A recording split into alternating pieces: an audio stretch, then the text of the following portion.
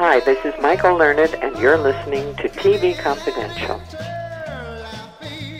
Ed Robertson, along with Tony Figueroa, Donna Allen, and our guest, David Van Dusen. David's joining us via Zoom. David Van Dusen, longtime editor and publisher of the Walnut Times newsletter devoted to the Dick Van Dyke Show, that received the support and endorsement of such Dick Van Dyke Show personnel as Carl Reiner, Sheldon Leonard, Rosemarie, and Dick Van Dyke himself. We'll replay our conversation with Rosemarie in our second hour. We hope you stay tuned for that. In the meantime, David Van Dusen is also the writer and producer of the Dick Van Dyke Show, celebrating the 60th anniversary, a fully authorized feature-length documentary that you can enjoy for free on the David Van Dusen YouTube channel. David's goal for making this documentary is to introduce the Dick Van Dyke Show to a new generation of viewers while also raising funds for St. Jude's Hospital. David's documentary includes archival audio from Sheldon Leonard, Carl Reiner, Lucas Reiner, Christian Van Dyke, Dick Van Dyke, Rosemarie,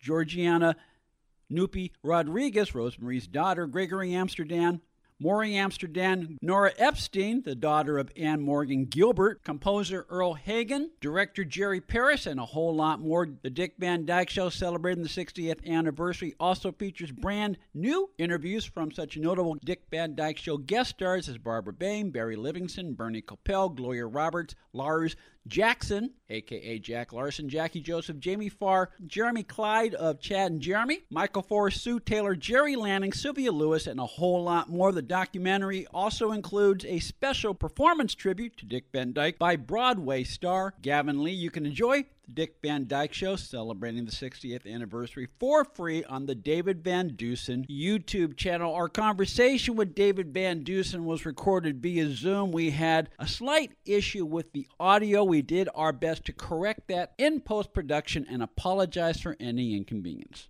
We're talking before we started recording. Many of the interviews, particularly with the guest actors, were done in the last couple of years during the, via Zoom. And we've talked about it's very, and Tony and Donna, you know this from firsthand experience.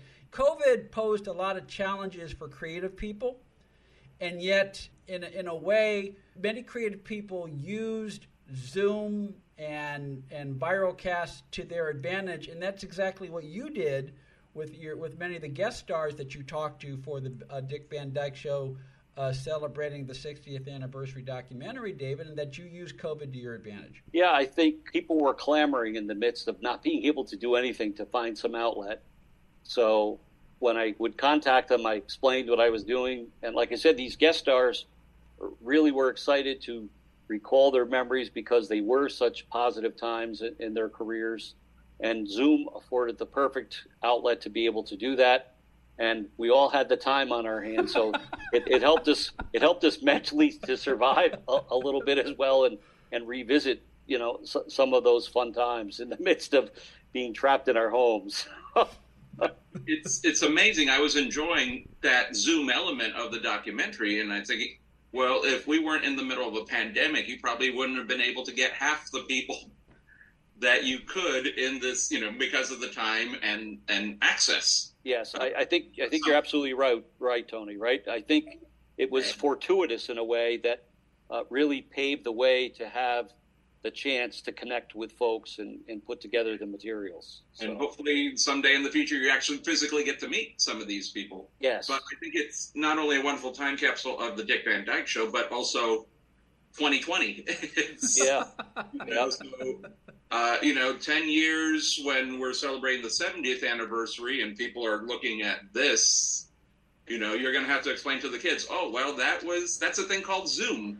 Yes. And that's how we did it. But also 10 years, if somebody tries to do the 70th, whether it's you or somebody else, they're not going to have the same access to people. Right. They're not going to be around, or they're not going to be available, or whatever the thing is. So I think it's just amazing. When all of this was happening in 2020, we had a neighbor living upstairs, and she was in the middle of doing a documentary that was mostly D.C., mostly Washington type stuff, and came to a screeching halt, and she said, I don't know how we're going to do this. And then you look at your documentary and you go, that's how you do this. Yeah. Well, one of the other things that I did that I think fans will appreciate is the documentary opens with me standing in the Dick Van Dyke Show, Alan Brady Show writer's room, if you will. That was also a little bit of a byproduct of COVID because clearly I didn't rebuild the set. That was a virtual set, but I recreated that, or I did it myself, if you will, with 3D modeling software. And again, that was sort of at the very beginning of the pandemic, and it gave me something to occupy my time and do. And so I sort of had the inception for the documentary, and I thought, boy, wouldn't it be cool if we could do something with The Office? And then sort of the light bulb went on, and I started learning how to use the materials and build the 3D Office, right? So I think, fans appreciate that sort of seeing it in color. I will tell you that the colors are pretty true to what they really were. And I can tell you that because one of the resources I had available to me for the documentary was Rose Marie's color home movies that her husband shot on the set of the Dick Van Dyke Show behind the scenes. So I was able to review those films and get some screen captures, which there are also some of in the documentary, and do some color matching of the gray in the wall in the back and the beige wall on the side and various things like that to try to make that detail as close as I could. Again, trying to be meticulous because I know there will be those fans out there that will say, oh, that's not the picture that was on the wall, or that's not the lamp that was on the table. Well, they are pretty close. In fact, if you look behind me on my table back there, I have the chess lamp, if you will, that was on the table in the writer's room.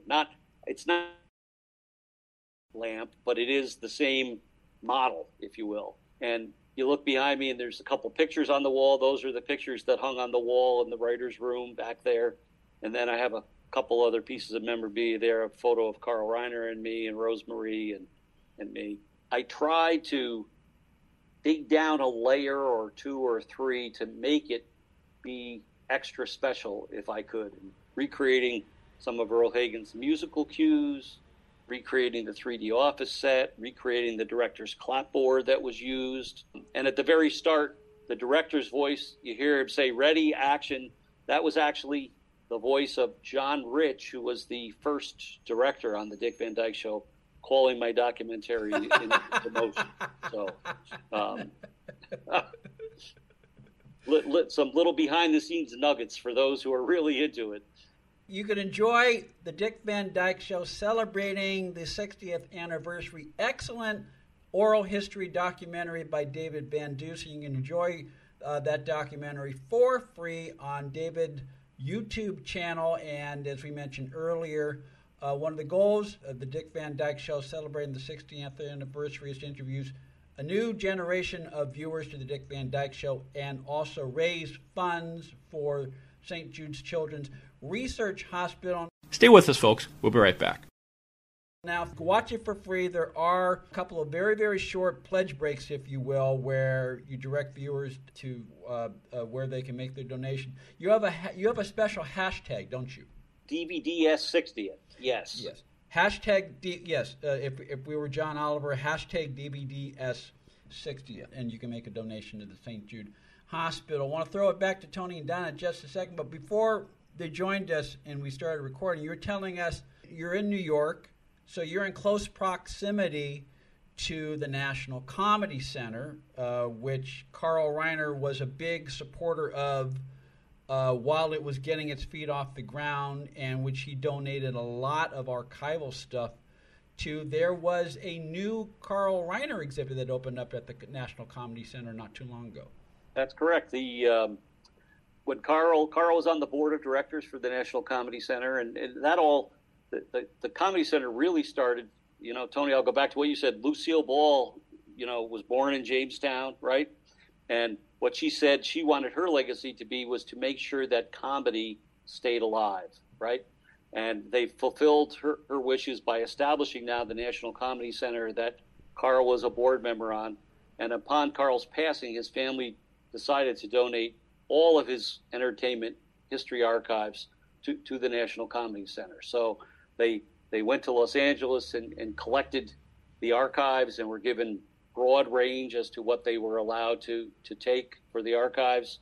And just at the end of July, they opened the Carl Reiner Keep Laughing exhibit, which has amazing materials. I would really, if folks enjoy comedy, first of all, in general, they will enjoy the Comedy Center. But if you really liked Carl Reiner's career, quite an exhibit there in terms of Carl's family life, his early years on Sid Caesar's Show of Shows, his time with Mel Brooks doing the 2,000-Year-Old Man, his Kennedy Center Award, his movies with Steve Martin. All of his Emmy Awards are on display, and there's a huge portion dedicated to the Dick Van Dyke Show. And Reiner amazingly saved unbelievable things. So I was fortunate to be there for a program the evening before the exhibit opened, where Rob Reiner and his brother and sister, Lucas and Annie, were there to honor their dad. And the next morning, the exhibit opened to the public.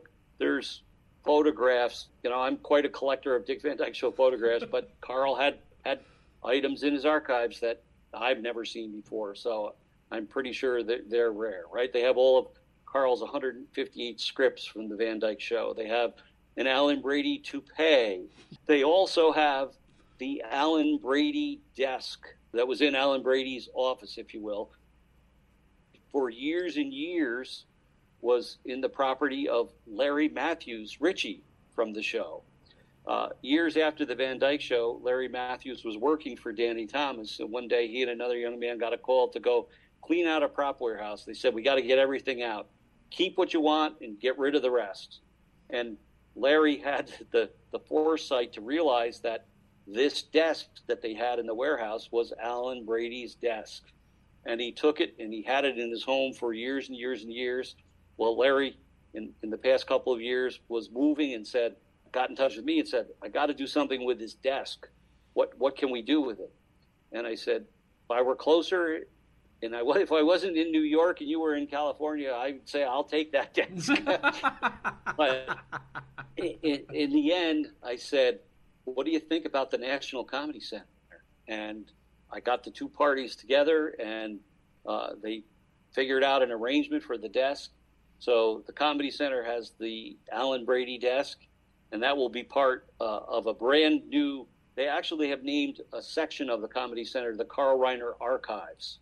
And the desk will be center and forefront, enter those archives sometime in 2023. And David, will this be a permanent exhibit?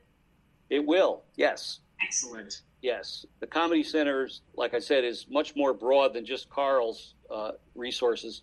But for a fan like me, you could go and spend a lot of time there just looking at Carl's. They retrieved 75 boxes of materials from Carl's home. And part of what they took and they have on display is, Carl Reiner and Mel Brooks were friends for years and years and years.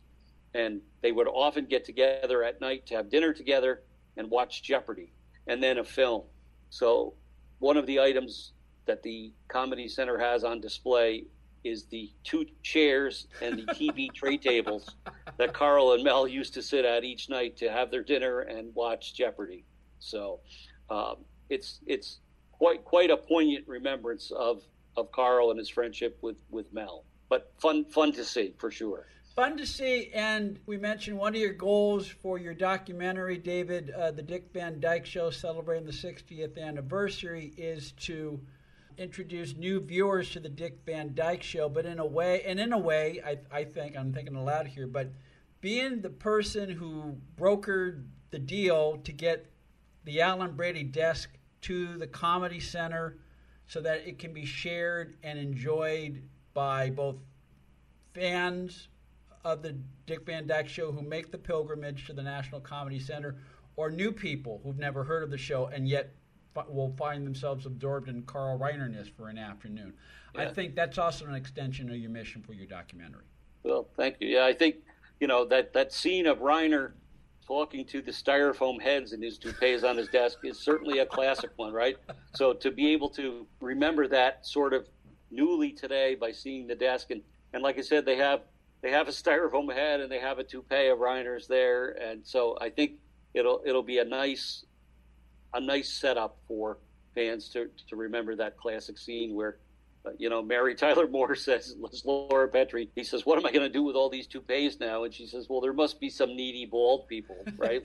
So, again, a classic line from the show. That scene is funny every second of that scene.